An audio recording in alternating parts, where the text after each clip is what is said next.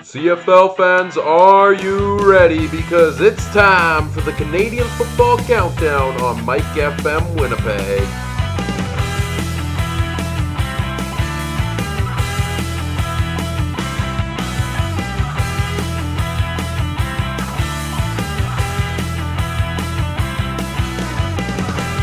The Canadian Football Countdown starts now. Hello, and welcome to the Canadian Football Countdown. As always, I'm Ryan Coop alongside Michael Garrell, and we are back for part number 4 now of our Offseason Outlook series. Last week we had a great discussion about the Saskatchewan Roughriders, including the recent addition of Zach Collaros and what that all meant for the team going forward. And today we move to the other side of that trade, and we move back to the East Division to talk about the Hamilton Tiger Cats. Obviously, they've been in the news a lot lately with the Collaros trade, with all of the news with Johnny Manziel, which more of that came out this week, which we will talk about all of that and go through all of the news in the CFL from the past week. And to do so, let's bring him in, the man who scored nearly as many points this weekend as the Buffalo Bills did in their first playoff game in 18 years. Michael Garrell, good evening, Mike. Good afternoon, actually.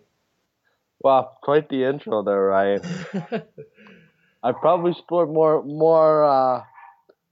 in one play than the Buffalo Bills on my Madden 25 for PS3 than the Bills did in an entire playoff game.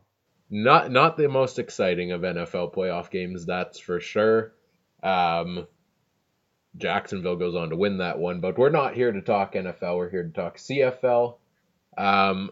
One kind of crisscross note, though, Mike. I don't know if you saw this, but University of Manitoba Bison, former Bison, David Onyemata, draft pick of the Saskatchewan Roughriders with a big sack on Carolina's Cam Newton yesterday.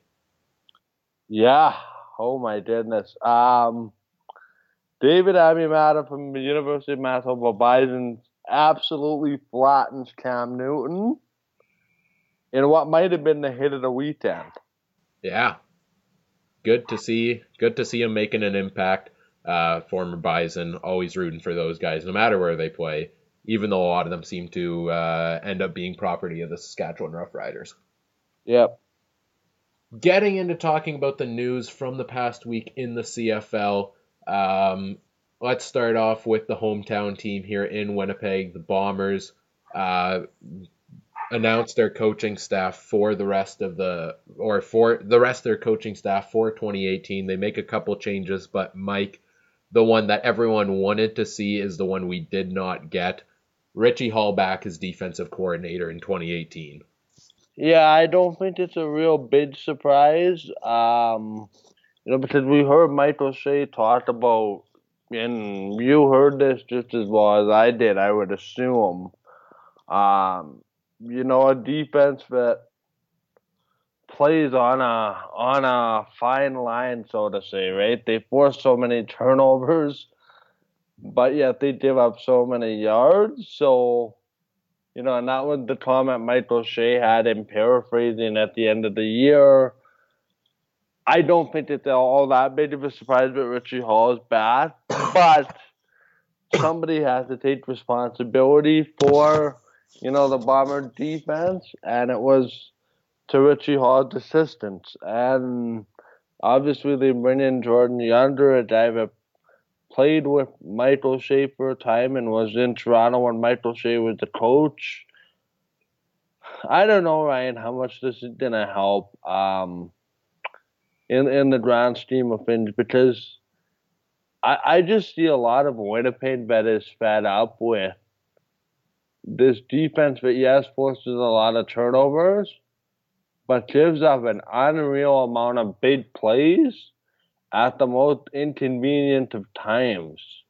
Well, yeah, and it's one of those things that really kind of, normally when you talk about a defense that forces a lot of turnovers, this is a defense that's clearly getting ahead. That's a big play that can kind of steer you ahead in the right direction. But if for every turnover you go and give up, a 30-yard play or something like that, or you give up these big holes, does it really gain you anything? No, it doesn't. It's one of those things, and we saw this in the record of the Blue Bombers.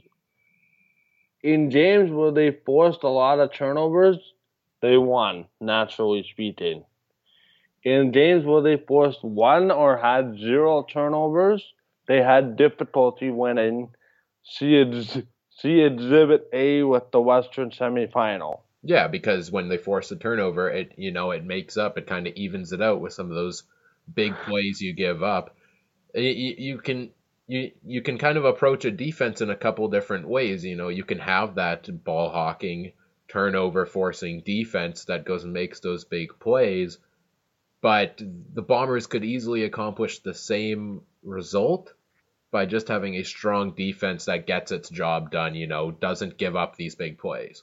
Yeah, it's very interesting because, like I said, I mean, it's a fine line, right? You want to be aggressive, but you don't want to ultimately rely on the turnovers. And I'm curious to see what happens if it's status quo. We see the same kind of thing, and no, I'm happy to see, however, that Michael Shea going to be taking more of a lead on defense, that more of overseeing it along with Richie Hall.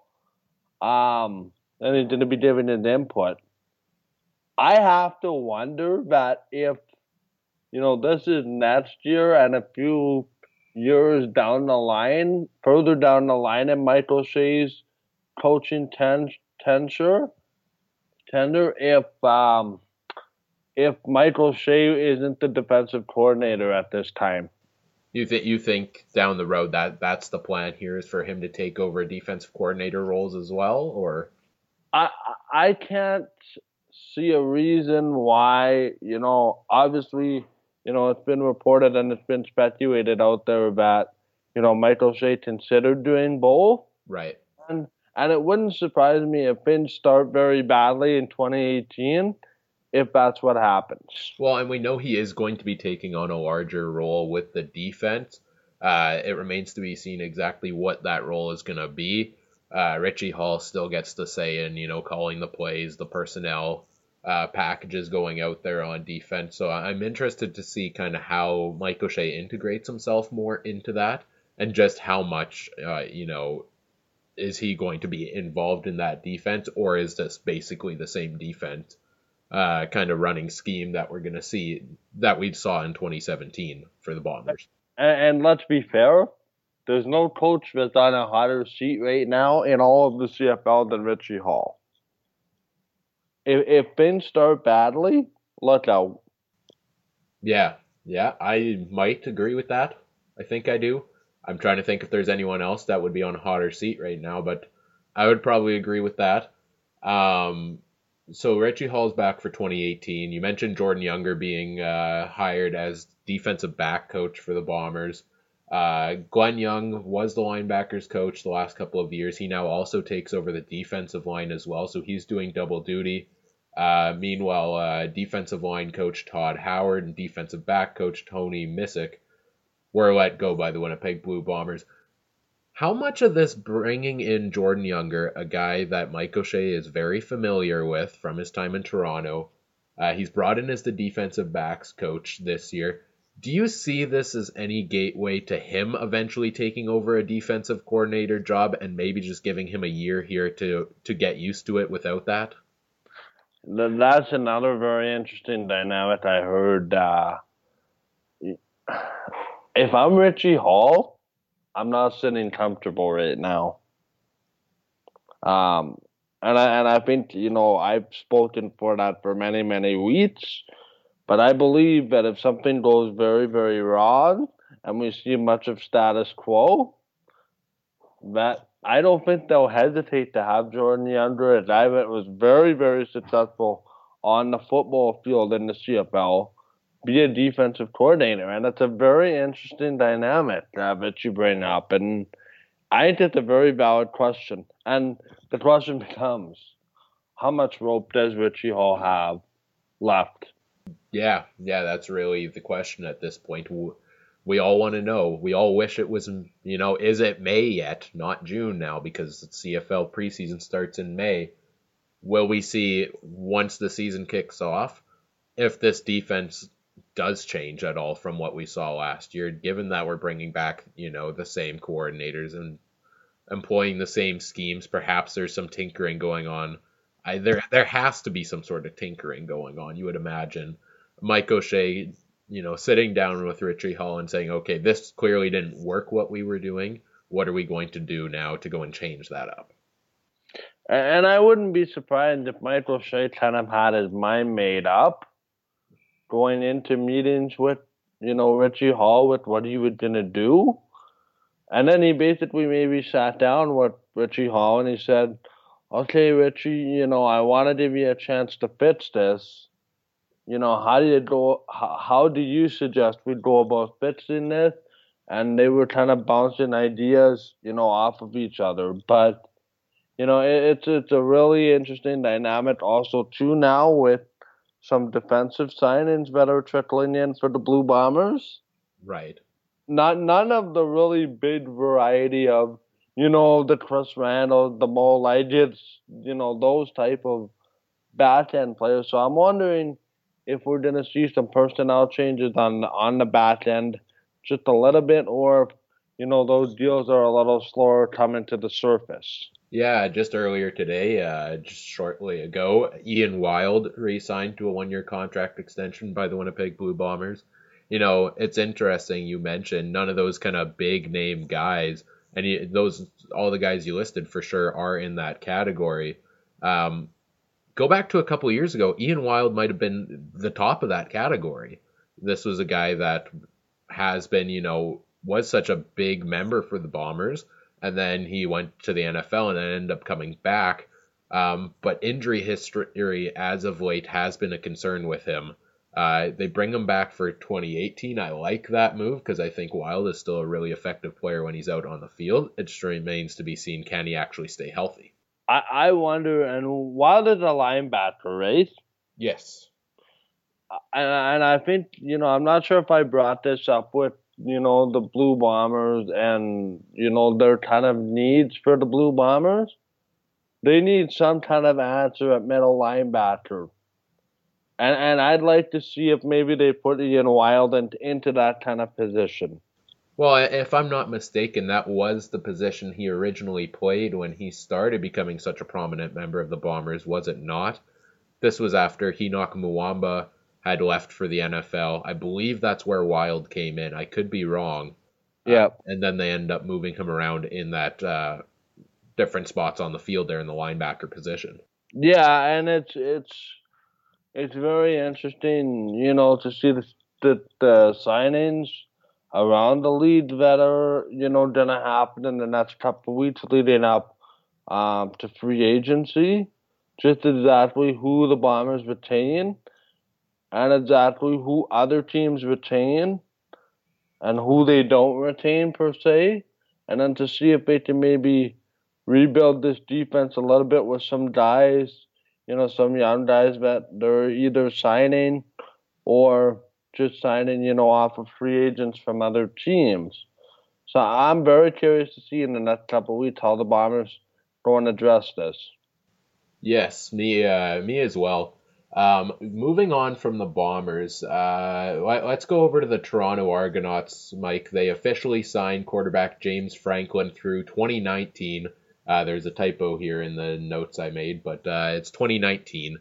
James Franklin signed by the Argos. I talked about this last week that it was a no-brainer from both sides. It made perfect sense. It's official now. James Franklin in Toronto. Yeah, and I think it's a smart move. And the interesting thing for me is, I don't know if you read this shortly thereafter, but they left some money, or the deal was situated in such a way that, sorry, but that would allow Ricky Ray to also return. So I found that to be a little bit of an interesting side note. And we don't have any indication yet whether Ray will return. No decision from him yet. I would like to see him come back, just because we saw how effective that Burris and Trevor Harris combo was for the Ottawa Red Blacks. I think from an Argos standpoint, if you can have Ricky Ray and then have James Franklin underneath him for this year, and then hand over the reins to Franklin next year, that's a dream scenario for the Toronto Argonauts.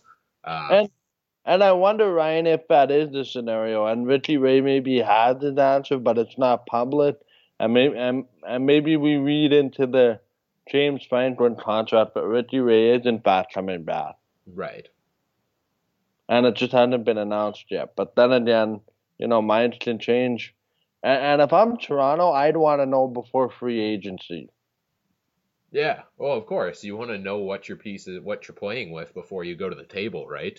So And especially how much spending money you have to go out and get some guys. for sure. The Montreal Alouettes, just about an hour before we started here, signed running back Terrell Sutton to a 1-year contract extension. You mentioned last week with bringing in Mike Sherman as head coach. I think you talked about he likes to run that run and gun offense. It's the run and shoot offense. Run and shoot offense, sorry. Possibly no better guy for them to bring back out of the list of all of their free agents than Terrell Sutton, because when he's on his game, he's one of the top running backs in the CFL, and he's definitely a guy that I think Sherman can build that offense around. Yeah, and running backs are a dime a dozen, and Montreal has a guy that's proven in this running back, but they just re-signed. The thing that blows me away here, Ryan, and I've said this for a couple weeks now in this series, is the number of 1-year contracts and how that's going to set up free agency for, this time next year, given the CBA uncertainty. That could be one crazy offseason. Well, I think we've gotten to a point now in the progression of things where more and more so each year seems to be a crazier CFL free agency. Go back to a couple of years ago, you look at NHL free agency, July 1st it starts. It's a big hoopla. TSN does their all day long specials, but CFL has really never been, up until a couple of years ago, okay, there were a couple of signings here, a couple of signings there. But now look, in the last couple of years, we've seen a record number of CFL signings on free agency day, which starts on February 13th at noon Eastern, I believe. Yep. This year. So I think that's just becoming the new norm in the CFL. You see these guys getting their 1-year contracts or 2-year contracts, and it all kind of, we have these long free agent lists, and it ends up leading to a lot of turnover, because in a league that's constantly shifting so often, it gives you that flexibility as a player to, is there a better opening for me elsewhere? And as a team, can I go, okay, I'll evaluate, we'll see how this goes, and doesn't tie you down long term to making adjustments if you need to. Yeah, and I think, that's the smart way to go, especially in football. And, there's your core group of players that you're okay with giving a 2 to 3 year contract with. But by and large, the biggest majority of players, Ryan, in the CFL and in football in general, are a dime a dozen. They are easily replaceable. In some cases, teams are more, shall we say, hesitant to give longer term contracts with the number of injuries and season ending injuries that occur seemingly freakish at a sky high rate. Right. So the players also say, that's the team side of it. The players say, you know what, I have one really, really good year. It motivates me to play well my contract year to get a substantial raise in the next contract. Oh, for sure. I agree with you completely on that. And they don't sell themselves short. But I do believe that the 2 to 3 year contracts should be valued by teams that currently have 2 to 3 year deals as a sign of loyalty by both the players and the fans, the players and the teams. But that will be less and less as there's more and more changeover. For sure. And, that's a perfect segue moving on to talking about another team here with their news this week. It's the team we're going to be focusing on in the second half of our show here today. The Hamilton Tiger Cats. We've been talking Johnny Football, Johnny Manziel for weeks upon weeks. Will the Ticats offer him a contract? Will he come to the CFL? Their window for offering him a contract officially ended yesterday, I believe was the last day they could. And Yep, they do out Sunday. and go and offer him a contract. But it's not just for 2018, Mike. As per Dave Naylor went and put this out there, a 2-year contract offer to Johnny Manziel, which is longer than the minimum they needed to. This is a sign, almost to me, that they're not bringing him in as okay an experiment. So let's see how this goes. This is a sign to me that this is a guy they actually believe in. I actually, it's a very interesting thing. The CFL has a dynamic where all rookie contracts are a minimum of 2 years, with the fact that there are rookie minimums, with as far as dollars and cents. And I'm with you. I agree that not offering them the minimum tells me that they view Johnny Manziel as a liable, as a viable, option for a quarterback that they can have long term. Well, and if I'm correct, just to clear up kind of what you said there, he wouldn't be considered a CFL rookie in 2018 if he were to play due to his time in the NFL, as far as I'm aware. Right. Oh yeah. Okay. That makes a whole lot more sense. But no, I believe that in the next, I'm gonna give it 3 weeks, and if we do not have, a Johnny Manziel under contract, I would be shocked. I I just don't, and I can't really speak for him on behalf of him personally because I don't know the guy in real Yeah. life. But you're given this chance to return to the sport that you've been pretty good at throughout your entire life. Mhm. You love to play. Why wouldn't you take that? Sure, that means coming to Canada, which sometimes you don't want to. Players don't seem to want to go that route, but like, why not take this offer and get your chance to show what you can do out on the football field and maybe eventually work your way back to the NFL? And you know what? I mean, we've heard from players that in the past have said, I want to use the CFL as a springboard, to get back to the NFL, but they don't actually end up going to the NFL. They carve themselves out fantastic careers, Hall of Fame careers, by staying multiple years in the Canadian Football League. Examples such as Milt Steedle. Right. He had aspirations of going back to the NFL after a few years in the CFL, and it's interesting, but he carved out a very Hall of Fame career. And there's others that go on the list as well. So it's not like the CFL is a down lead where, all the people that aren't so good at football go to the eh, go to the CFL and don't have any shot at getting to the NFL. Right. The CFL is a unique league in the fact that it requires a unique set of skills to play in the league. The players that have these skills might not necessarily have the skills to stick in the NFL, but they can make themselves a fairly decent career in the Canadian Football League. Yeah, the CFL in no ways is the NFL farm league, like the AHL of the NFL kind of thing. No, Yeah. it's its own unique league.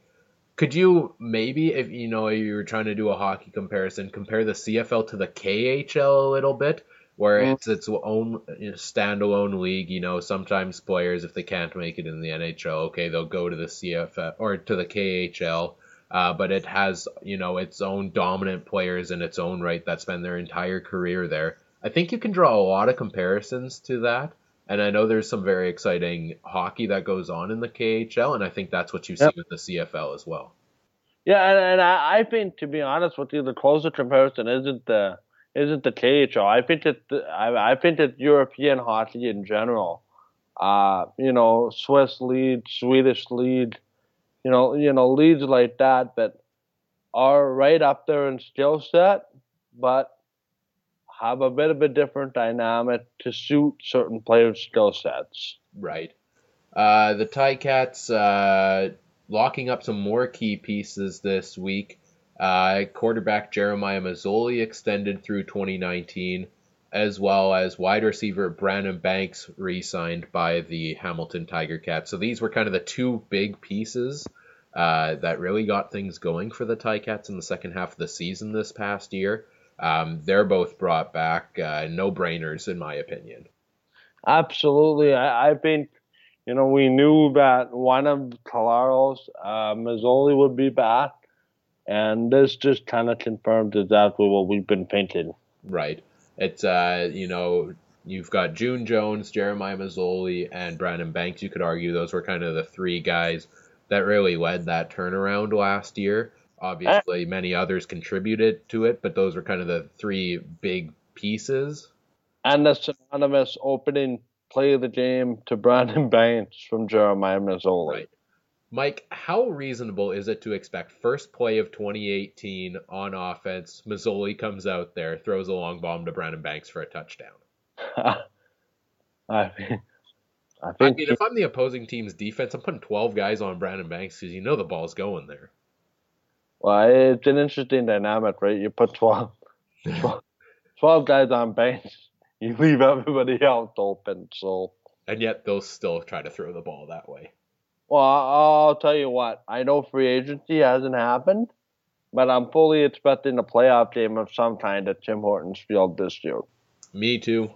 I'm expecting a strong bounce back season from them, and I think these two guys that we just talked about are going to be crucial pieces of that for the Ticats. I think they're great. It's great to see these guys back there. And it's great to see Mazzoli really get his chance with the Ticats. I think if you go back to maybe about 2 years ago, Collaros is, at the height of I wouldn't say the height of his career, but of what we've seen from him so far. Collaros is tops in the league as a quarterback. We have Mazzoli behind him for a couple of years. I don't think at that point we really expected him to go on to become a starter in the CFL. And now he got the chance there last year with the Ticats, and now he gets a chance again this year. And I'm happy to see that for him. And I hope he takes it by the horns, and I hope he runs with it. And I think there was a lot of question marks with, when June Jones came in, but he gave as much of the reins as he did to Jeremiah Mazzoli, and I think people were skeptical about how Jeremiah Mazzoli would fare, and he did very, very well. But now the question becomes, okay, Jeremiah Mazzoli is the guy in Hamilton. Now the CFL prepares for Jeremiah Mazzoli. And it's almost like what happened with Jonathan Jennings, right? Jonathan Jennings comes out, looks like a great football player, and is a great football player, has a great first year, and then last year takes a step back. So I hope that doesn't happen with Jeremiah Mazzoli, but it's something that Jeremiah Mazzoli didn't have to work through, being the guy.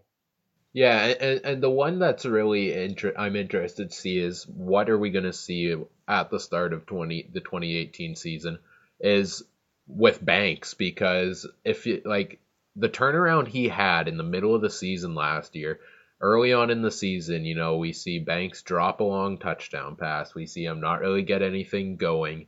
We're questioning when the Ticats are at that 0-8 point in the season, when the axe is going to start coming down on guys during that bye week. We started questioning, is Brandon Banks perhaps on his way out with the Ticats? Because he hadn't really, stepped up the way they expected him to in that first half of the season. And then stuff switches around. Like you mentioned, June Jones takes over the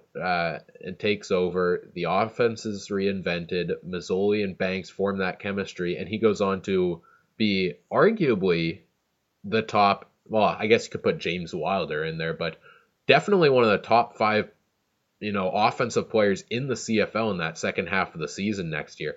I'm interested to see if he can keep that going at the start of this year, or where we'll see him lie between those kind of tale of two seasons that we saw from him. Yeah, and I believe that the turning point in Hamilton's season was Ken Austin recognizing that a change needed to be made for the betterment of the team. Right. Because I think if they let him go till November and it continued the way it was continuing, that I think we're having a completely different discussion. Other news, the Ticats also re-signed national defensive back Jay Langa to a 2-year contract. He started all 18 games for them in 2017, I believe. And not a signing or anything, but more so a congratulations here. The Hamilton Tiger Cats just announcing wide receiver Luke Tasker and his wife have given birth to a baby boy. Steele James is the name of the child, so congratulations to Luke Tasker and his wife Jenna. It's interesting. I was just looking at the same thing. Yeah, someone else that appears to be back. GSN Matthew Shinetti hearing from CFL sources that D lineman Cleon Lane will sign a new 2-year contract to remain with the Argos. All right. That's just coming across the wire. Right. So an extension for Cleon Lang with the Argos to add to the recent news of James Franklin signing his contract extension in Toronto. So, but nonetheless, congratulations to Luke Tasker and his wife on the birth of the new baby boy. Looking around the rest of the CFL here, the BC Lions continued to add to their coaching staff and now added Marcus Howell as passing game coordinator and receivers coach. I mean, just go back to what we said last week. Really impressive coaching staff the Lions are forming for 2018, and this is another excellent piece for them. It's just one question I have, right? Too many cooks in the kitchen. Yeah, I guess that's one question. You can have all the talent in the world on the coaching staff, but if it doesn't work together, and I trust that they've, made it work. Sorry, that they've made it work, and they found a way to discuss with how to make it work, then I think, you're onto something.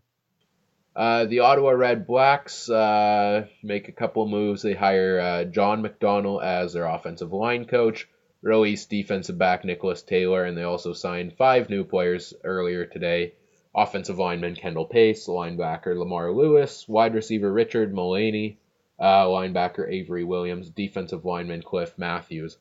And also, I don't know if you read last week, Mike, but they also signed about 15 guys or something like that in one day last week.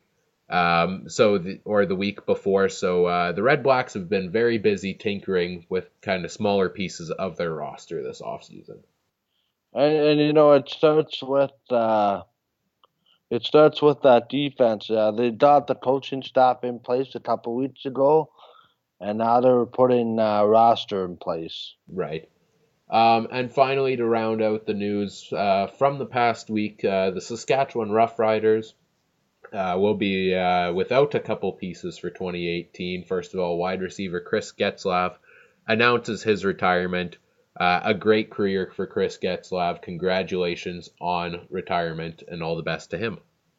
Yeah, and I really believe that Getzlav was one of those that left on his own terms. He had a great career in the white and green. He went to another team. He went to the Eskimos. In between, and then ended up coming back for the back end of last year to rejoin the Saskatchewan Roughriders. So it's just a very great career, and as somebody that has watched Chris Getzlav, man, those Rider teams, they were good, and Chris Getzlav was an integral part of that. And also, too, the CFL loses another good guy to retirement. Absolutely. Who, oddly enough, as an outsider, always seemed to have his biggest games against the Calgary Stampeders. Interesting. I never picked up on that. it was, I don't know if you noticed this, but every single Chris Getzlaff highlight or big game, so to say, seemingly went against Calgary. Huh. Because they had so many playoff battles. The year the Riders won the Grey Cup on home field, how many times in the early 2000s, like 2008 to 2014, when the Riders had those good teams there were a lot of Calgary Saskatchewan playoff battles. Right. And the player that always rose up to the occasion in those type of games was Chris Getzlaff. Interesting.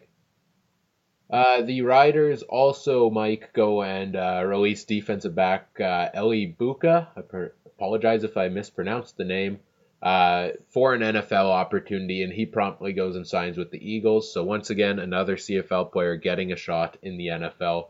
Great to Good, see. And good to see. It puts the CFL on a map, not only for coaches but for players too. Mike, finally, our last piece of news from the past week in the CFL. Kevin Glenn has packed up his one-man world tour and is leaving Saskatchewan. And who knows where the next stop on his tour will go, as the Saskatchewan Roughriders have released quarterback Kevin Glenn, and he is now a CFL free agent. Honestly, not all that surprising when you look at, obviously they brought in Kalaus and there was somebody to be, the odd man out.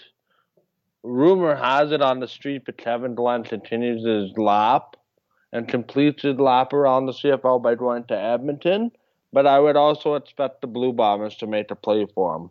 I really hope that Kevin Glenn goes to Edmonton, because, I mean, 8 CFL teams, it's just the perfect, cap it off. Yep. You know he wants to. I hope we see Kevin Glenn in Edmonton complete the tour and be a member at some point of all 9 Canadian CFL teams. On a 2 or 3 year contract, and then he's eligible to be picked up in the expansion draft by the Atlantic Schooners. I mean, so let's say here Kevin Glenn goes to Edmonton for 2018. He plays in Edmonton. He's now made it to all 9 teams. If he's still in the league come the time when the Atlantic team joins the league and gets their expansion draft, Kevin Glenn better be the first overall pick, just for nostalgia's sake of being able to say, hey, look, we had it a 10th team. I'm going there, I am a little bit surprised, honestly, that Kevin Glenn has gotten this kind of treatment given his stature in the CFL. His longest tenure with the team in the CFL was with the Winnipeg Blue Bombers. Since then, he's always bounced around. Yeah, and he's, gained the reputation as the CFL's best insurance policy, so to say. This is a guy that has moved around so many times and seems to, he's a guy that's good enough to be a starter, but has always seemed to, find his way into a backup role. And you know what? Good on Kevin Glenn. It's very hard and very easy for Kevin Glenn to say enough of this, of me being basically everybody's second option, basically moving my life around Canada, but he doesn't really have a set home, you know what I mean? Right. It would have been very easy for Kevin Glenn to say, you know what, that's it. I packed up shop. I'm done with this moving around. I retire. But the guy loves playing football, and he's grateful for every opportunity. And I hope that Kevin Glenn, and I sincerely hope that Kevin Glenn somehow, some way, wins the Grey Cup before he goes out. Absolutely. I'm a huge Glenn fan myself. I think a lot of people are. He's a great guy. It's great to see everything he's accomplished. He made it into the record books, I believe, this year, or moved up into 6th all-time on the passing list, was it? Believe so, yeah. Something of that regard. It's great to see, the things he accomplished. The start to the year he had was pretty impressive this year. I would love to see him back in the CFL next year. I I'd love to see him with the Blue Bombers, and I'm really surprised that when the Bombers had him as part of the Drew Willie trade, that they did not retain him. Hmm. To I just and I don't want to knock against the Winnipeg Blue Bombers and their management team that they've done a fantastic job, but you can't tell me that Dom Davis is an upgrade over Kevin Glenn, can you? Well, perhaps, they look at the aged in there. Davis still a young But, guy. Perhaps they're looking at him, if to groom another guy for the future to be a successor in the long run to Matt Nichols. Is well, Kevin Glenn going to end up being that guy? No. So I get it from that standpoint. honestly, that grooming better hurry up a little bit more because I don't like what I've seen from Dom Davis. No disrespect to Dom Davis, but I cringe every time he's in the football game. I mean, give the guy a bit more of a chance, Mike. He hasn't been given too many opportunities out on the field. This year was really kind of the first year he got some strong opportunity, um, which was that game against the Calgary Stampeders, I believe, in the final game of the season. Yep. Or was that Dan? No, Lefevre started the game, but Davis came in, if I'm correct. Yeah. No, Dan started that game. Yeah, and then Davis replaced him at some point, as far as I'm aware. Right. Because Davis played the game before when Nichols got hurt. Right. And people were piling on him because he couldn't, myself included, because he couldn't move the ball after Nichols left the game early against BC. Right.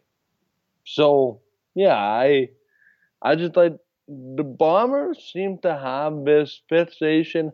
I have no problem if you think that Dom Davis is the guy. It just makes me really upset as a fan that I see these other teams have these 1A, 1B options. Yeah, their starter gets hurt or he has a bad game. They come off the bench and these quarterbacks come off the bench and they don't miss a beat. The Blue Bombers' offensive truck seems to be parked whenever they have a backup in, historically speaking. The offense doesn't seem to do much of anything, and it's very, very disheartening to watch. So Mike would like to see Kevin Glenn back in a Bombers uniform for round 3 Well, in I'd 2018. And I think it's fair. I think it's fair what you're saying there, certainly, just to wrap things up on that.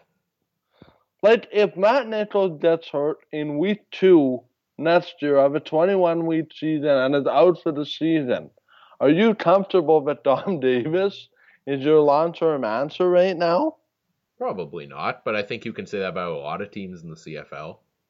Yeah, but a lot of teams have viable options, and I know this is a discussion for another day, but it pertains to my argument that I believe Kevin Glenn should be the number one sought after quarterback for the Winnipeg Blue Bombers.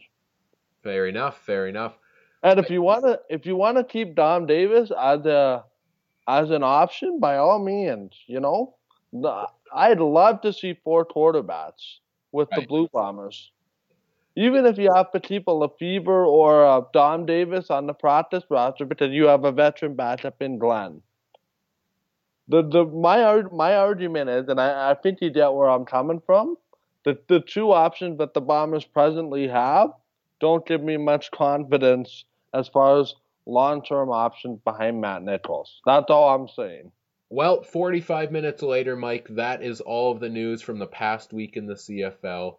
I swear we could just make a show each week about talking about that, but we have, the second half of the show here to go still, talking about the Hamilton Tiger Cats, their off-season outlook here, and we start off with taking a bit of a look back to 2017. It's really a tale of 2 seasons. They start out 0-8. They go on to finish 6-12, their final record. What went well for the Ticats in 2017? What went well? Basically, Labor Day onward. Yeah, what caused that to go well, though? What caused it to go well? Mm-hmm.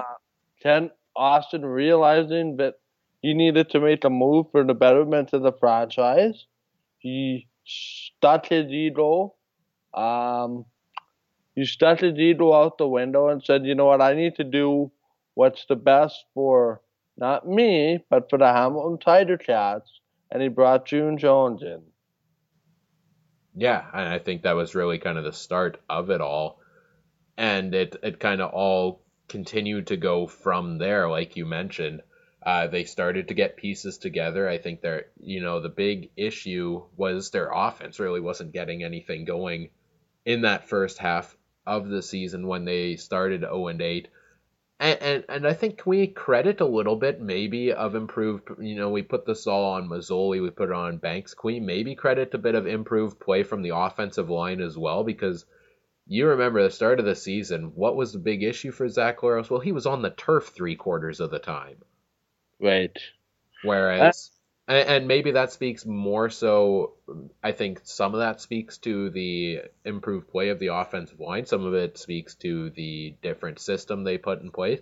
And some of it also just, the mobility of Jeremiah Masoli as a quarterback. He's a guy that likes to run. And I think that adds an interesting dynamic to an offense. It's no offense to Zach Talaros. He's a pocket quarterback. He's a lot like what we had in Drew Willie. The CFL more and more is becoming a league where the quarterback needs to get rid of the ball ASAP to have any kind of success. And I don't think it's an accident, but once we saw June Jones institute a system which was basically snap the ball 2 seconds later, 2 to 3 seconds, get the ball out to the next possible and most viable option, that the offense started having success. Yeah, and I think also if you want to talk about things that went well in that second half of the season, the defense started to shore things up a little more as well. I Yep. mean, it was really like we can say, tale of two seasons. Everything seemed to go wrong in those first 8 weeks. Look, nothing more than that 60-1 was it lost to Calgary back early in the season, and then they play Calgary down the stretch, and it goes down to the very very final moments in that game. That kind of shows the tale of two seasons for the Ticats. And I think in the second half of the season, you can just talk a lot about how, as an overall standpoint on all three sides of the ball, an increased level of play. And I think all it took for the Ticats was just to get that one win underneath them. Yeah, and I think for me, it's if you have a coach that believes in you, that utilizes the pieces that you have on your roster effectively. A lot of it is coaching, Ryan. And I don't know the first thing about football coaching, to be honest with you. But if you use your talent that you have on the roster and build a system around the talent that you have on your team, you're going to be far more successful than not. Yeah, that's generally the case. Because what happened in the first half of the year? Brandon Banks was non-existent. People were saying, "Oh, what's wrong with Brandon Banks?" I don't know if he's going to be retained. All of a sudden, new coaching staff, clean slate for everybody. Brandon Banks being used in a way that Brandon Banks should have been used, and it leads to success. Yeah, and they clearly did have that in the second half of the season. If you want to talk about things that don't go so well, I mean, just go back and look at the first 8 games of the season. Pretty much everything in those games didn't go well for the Ticats. They did have a couple close games to the Eskimos in Yep. that span, if you remember, the Eskimos starting 7-0 to start the season. But for the most part, I mean, just a disastrous start to the season for the Ticats. Then they go into the bye week. You think finally they get a week off from it. But if you remember, that was the craziest bye week in the history of CFL bye weeks.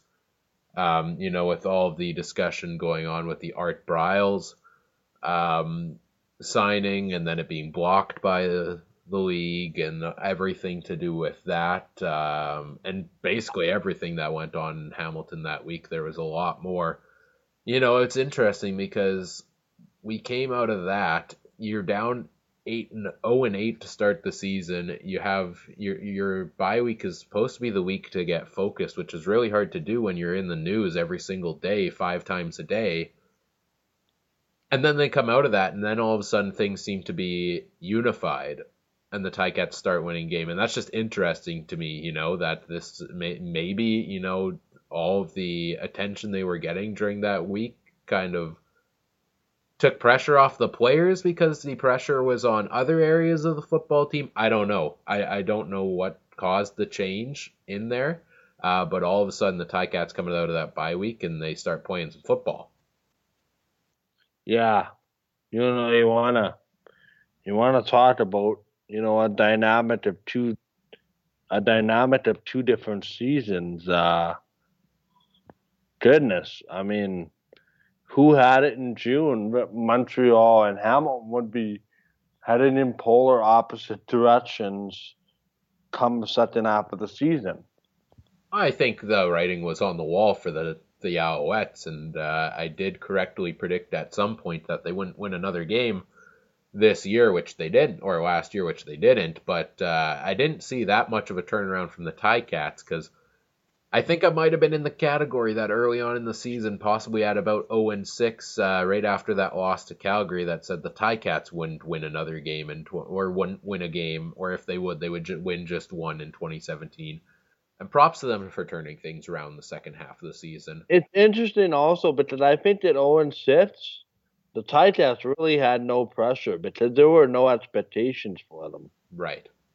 Because did you remember people were writing them off, and us included. Oh, for sure.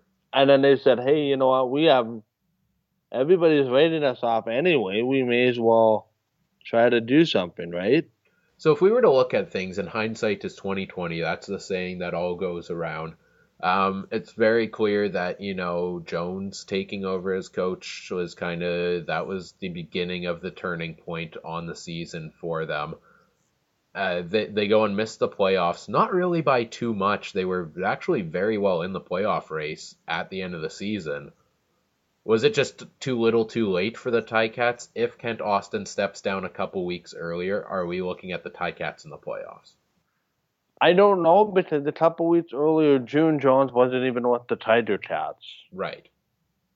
So hindsight 2020, I think Ken Austin is looking at a situation of he fought for the longest time that he was the right option and the only viable option, and maybe he reached out to June Jones as a desperation. And here's one thing I've wondered about a lot this season. How different would the start of the season be, or how different would the season be for the Ticats if they had Terrence Tolliver in the lineup all year long? Because if you remember, he gets injured in the very first game of the season, was such a big piece for that offense a year before, was one of Collaros' favorite targets. I have to wonder if Tolliver, such a dynamic player, can stay in the lineup. Do the Ticats, offensively get things going a little more and maybe squeeze out those close wins or close ones they lost to Edmonton early on? And maybe in general, does that rally the team a little more? Yeah, and I've been looking at a completely different situation if it goes even further back and Zach Collaros doesn't get hurt in an MVP type season. Yeah, I mean, we could go back years upon years and kind of look into 5 years ago. I know that wasn't 5 years ago. I'm over exaggerating a little, but what happened 5 years ago? How did that impact the team today? At the end of the day, like we said over and over, a tale of two seasons for the Ticats. Started out terrible, but possibly out of any team in the CFL, come the end of the 2017 season, the most excitement and hope I had for a team to take the next step in 2018 might have been the Hamilton Tiger Cats. Yes, but also with that comes increased expectations. Oh, for sure. But, in today's world, the expectations are increased every single year. Just ask the Edmonton Oilers about increased expectations. Yeah, it's not going so well for them, is it? No. No, they did not look good this weekend. Oh boy. They tease you. They're a team that teases you, but at the end of the day lets you down. Right. But I think there's so much potential based on how the season quickly turned around for them in that second half, and I like the pieces I saw in place, and I think they're going to do some things this offseason to go and cement that now. Yep. And giving Jones a full year as head coach, giving Masoli a full year as, the starting quarterback. Um, And bringing in his own players to fit his system. right. I'm very interested to see how this team comes out in 2018. And I think if you want to talk about hype, the Ticats might be my pick for the CFL team that I'm most hyped about coming into 2018. And I wish they could have squeezed into the playoffs at the end of the season last year because they were one of the most exciting teams in the CFL for me to watch down the stretch. And I think if they would have gotten in, they would have reached some unbelievable havoc. I think if they made it in, they could have gone to the Grey Cup. Yep. Crazy. You pick up a couple of those close wins earlier in the season. You pick up, if you remember that wild game that I believe they lost to the Toronto Argonauts in the second half of the season. That one they lost to Calgary as well. Their losses in the second half of the year were, for the most part, pretty close games that came down to the wire. Imagine how different things could be if the Ticats were able to pick up a couple extra wins and make it into the playoffs. Would have, could have, should have. Win and loss in the Canadian Football League, the margin is so thin. And just look at a team with confidence, how they play compared to a team that, is not doing so well. Right. So getting into then talking about, we're going to get into this offseason, who they all have as free agents, what they should do this offseason.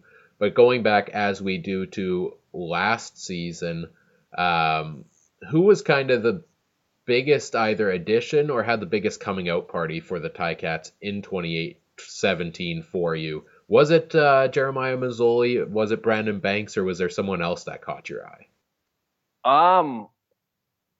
I think something that kind of caught my eye and kind of did the team a little bit of a wake-up call was the trade of John Chick and CJ Gable. That to me was very, very interesting, especially the trade of CJ Gable. Getting some assets. I think they got two nameless players for CJ Gable to kind of wake up the room in a way to say that the losing is unacceptable. And that kind of maybe was the first kind of warning shot before the whole June Jones. To me, did not see sitting here a year ago looking at the Hamilton Tiger Cats. And if you would have told me that Zach Collaros would no longer be a member of the Tiger Cats, I would have called you crazy. Right. Just given the fact that he was working 2 years ago on an MOP season before he got hurt. It just goes to show how quick things can change and how quick and how interesting it is that when new coaching staff comes in, how the entire direction of the team can change. Absolutely. Zach Collaros was a 10 Austin guy. It was very clear that Jeremiah Masoli was a June Jones guy. Yeah, and you want to talk about other pieces that kind of, came onto the scene in 2017, for the Ticats. At the wide receiver position, we mentioned the fact that Terrence Tolliver was out for the whole season. Guy who really stepped up while he was gone, Jalen Saunders, had over 1,000 yards receiving, was a dynamic return guy in his time back there as well. I thought he was an excellent addition to that offense. Yep.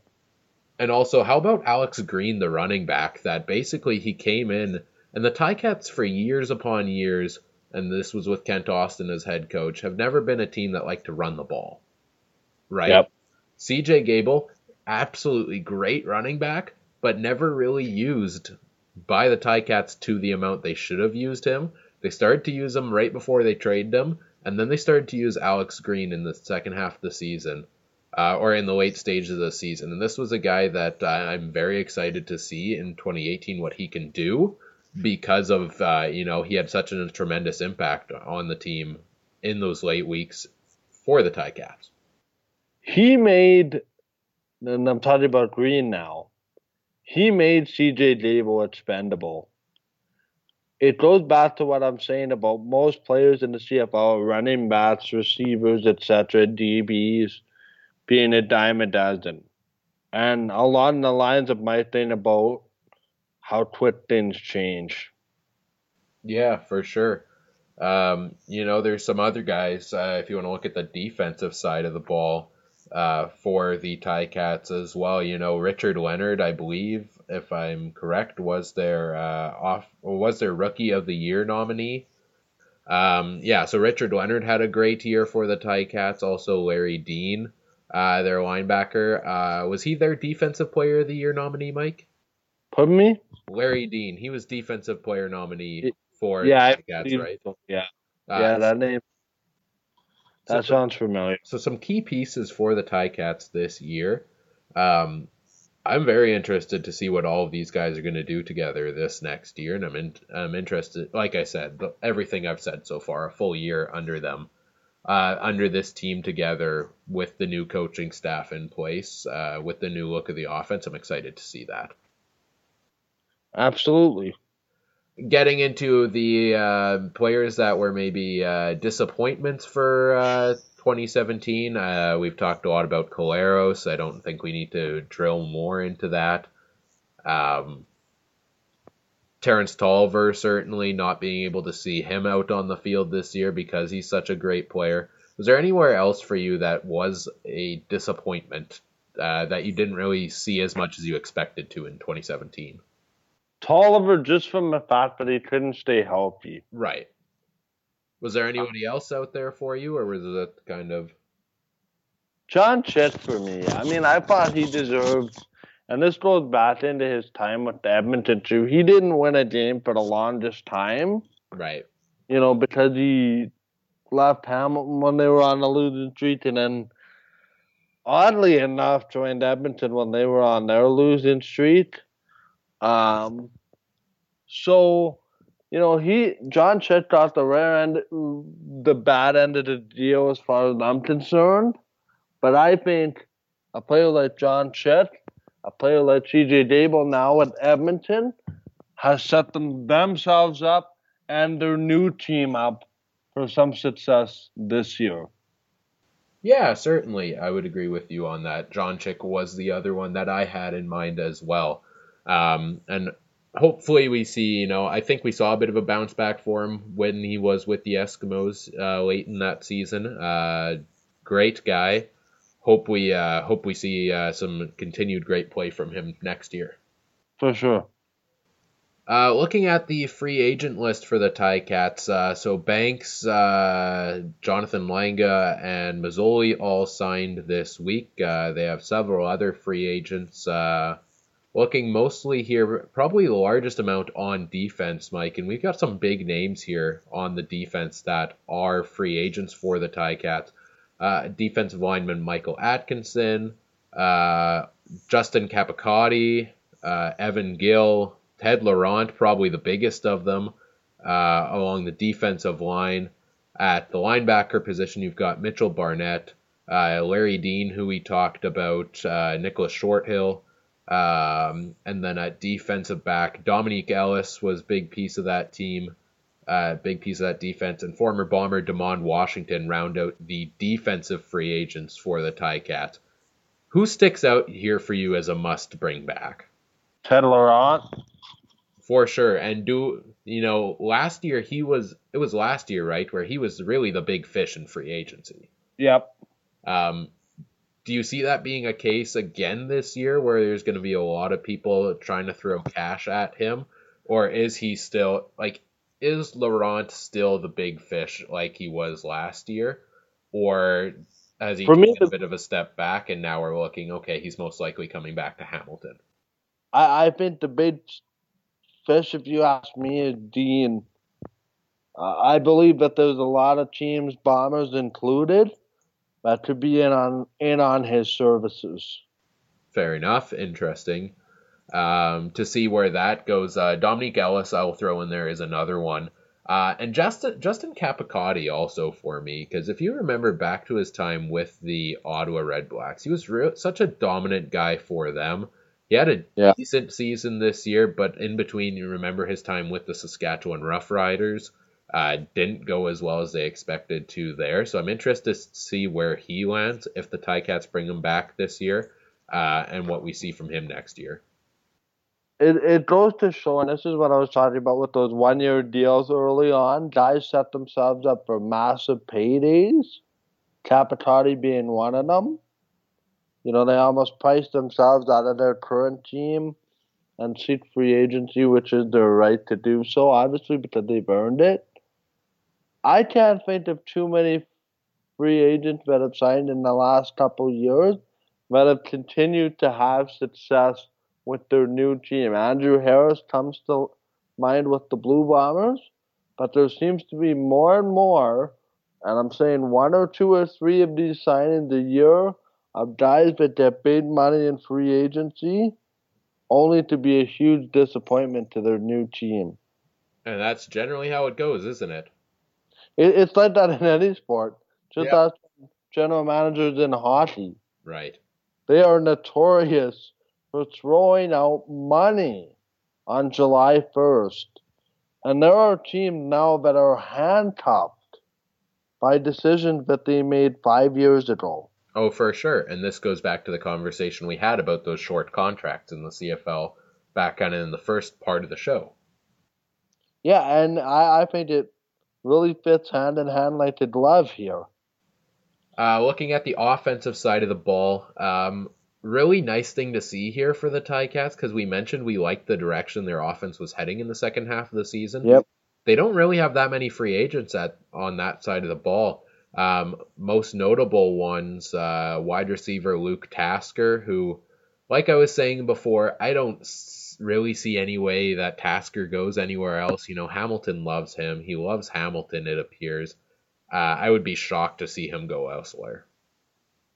Yeah, same here. Offensive lineman Tony Washington is a free agent. Fullback Carl Olivier Prime, CO Prime. I'm just taking another look here as well. Quarterback Everett Golson, who could be brought back as the third string, perhaps, with Masoli and what's likely to be Johnny Manziel now if he accepts his contract. And then wide receiver Jasper Collins rounds out the wide receiver group. So not really many changes, it looks like, yet that we can see coming from this offense, and I think I like that. Yeah, and I think for me, I want to see exactly what Jeremiah Mazzoli can do. I think they need a backup in Hamilton, but isn't named Johnny Manziel if he signs, of course. Yeah. I think they need a backup, but isn't Johnny Manziel, at least to start in case Jeremiah Mazzoli hits a wall.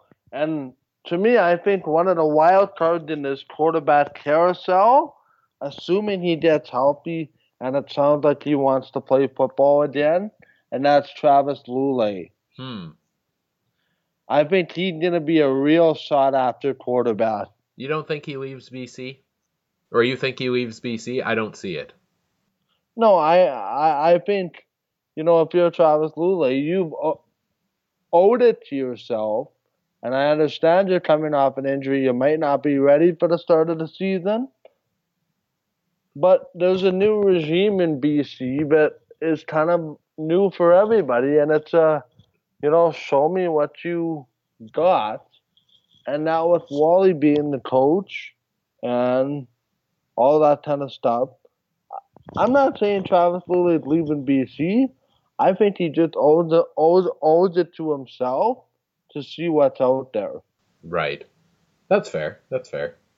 But if you ask me about my hunch, I do believe that he winds up in BC. maybe Winnipeg is an option too, depending on what happens with Kevin Glenn.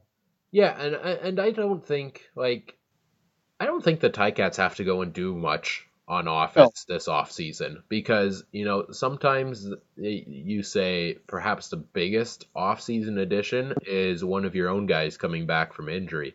They're getting a big name guy back right. next year in Terrence Tolliver that's going to add just another piece to that offense.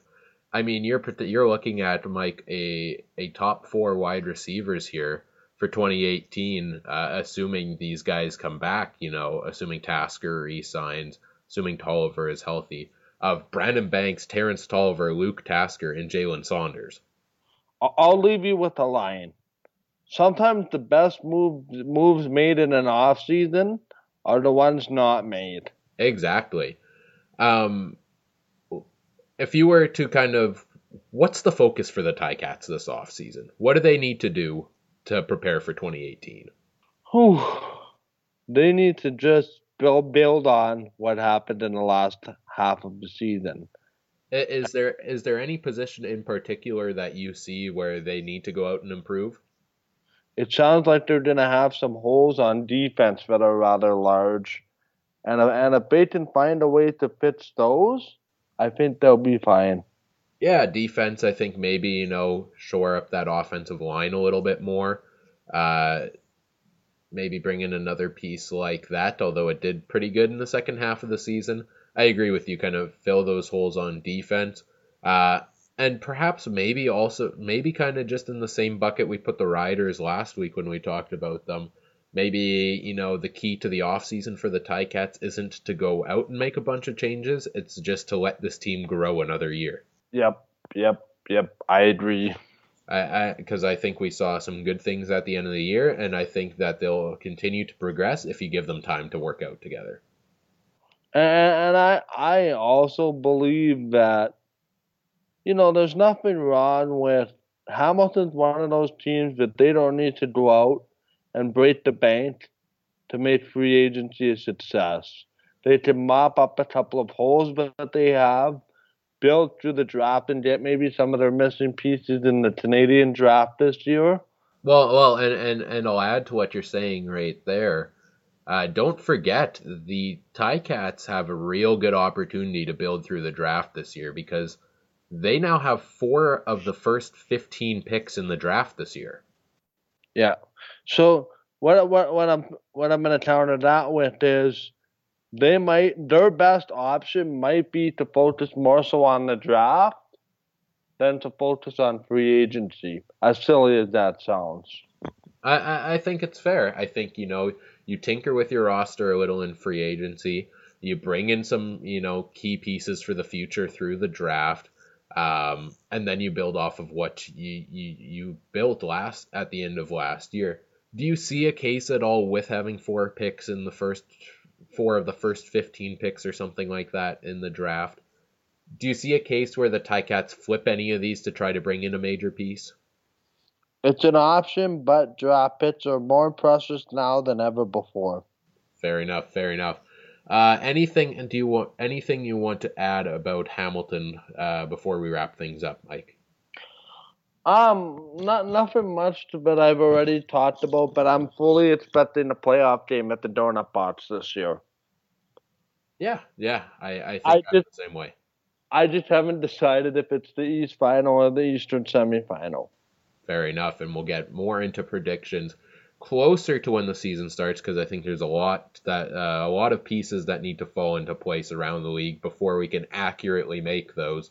And even then, let's be honest, our predictions will be nowhere near accurate anyways. Just let it last year. Just a quick check to see if there was any CFL news we missed while we've been recording here, Mike. The Calgary Stampeders, who didn't do anything, make any moves this past week, have re-signed 3 guys today. Wide receiver Reggie Bagleton, national offensive lineman Dylan Guy, and international defensive lineman Mike Rose, all brought back for next year for the Calgary Stampeders. Yeah, continuity in Calgary. I love it for them.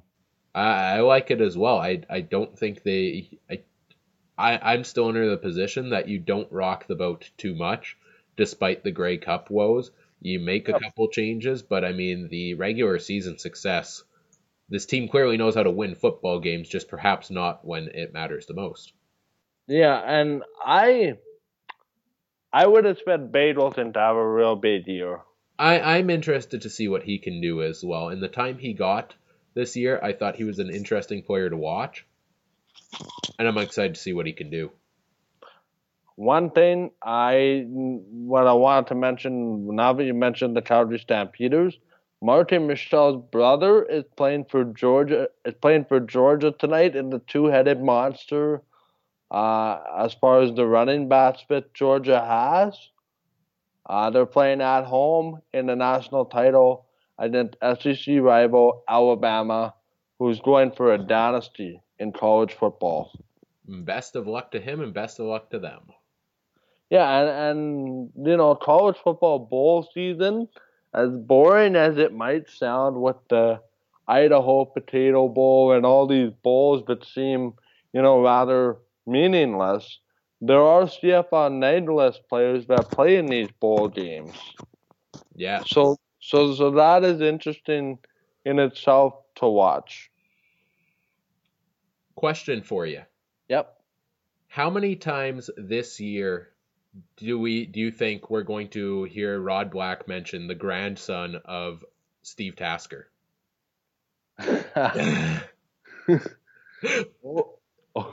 Over under at about 20. Once again, congratulations, Luke Tasker and his wife, on the birth of their baby boy. As I'm just scrolling through Twitter and saw mention of Steve Tasker's grandson, I thought that was a little funny. If I could talk about Steve Tasker just for 1 minute, Sure.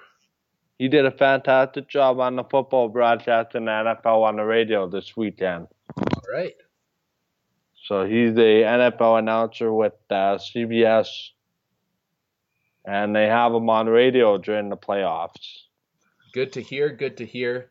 NFL playoffs still underway.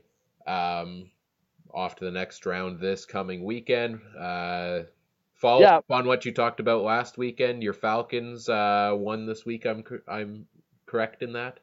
Yeah, they won. They had a nice defensive performance against the playoff inexperienced LA Rams team. A team that I thought had to get into the playoffs to figure out how to play playoff football. And then the Falcons were able to use their Super Bowl experience to go into the Coliseum and win. Other winners included Tennessee in one of the most unbelievable NFL playoff finishes ever, falling behind at halftime. I'm just watching the game actually on the PVR. It was 21-3 for Tennessee in firm control for Kansas City at home. 21-3 they were up. I may have said Tennessee was up, but Kansas City was up 21-3 at halftime, and they wound up losing 22-21. And the play of the game that everybody's talking about, Tennessee Titans quarterback Marcus Mariota completed a touchdown pass to himself. Yeah, I saw that highlight this morning.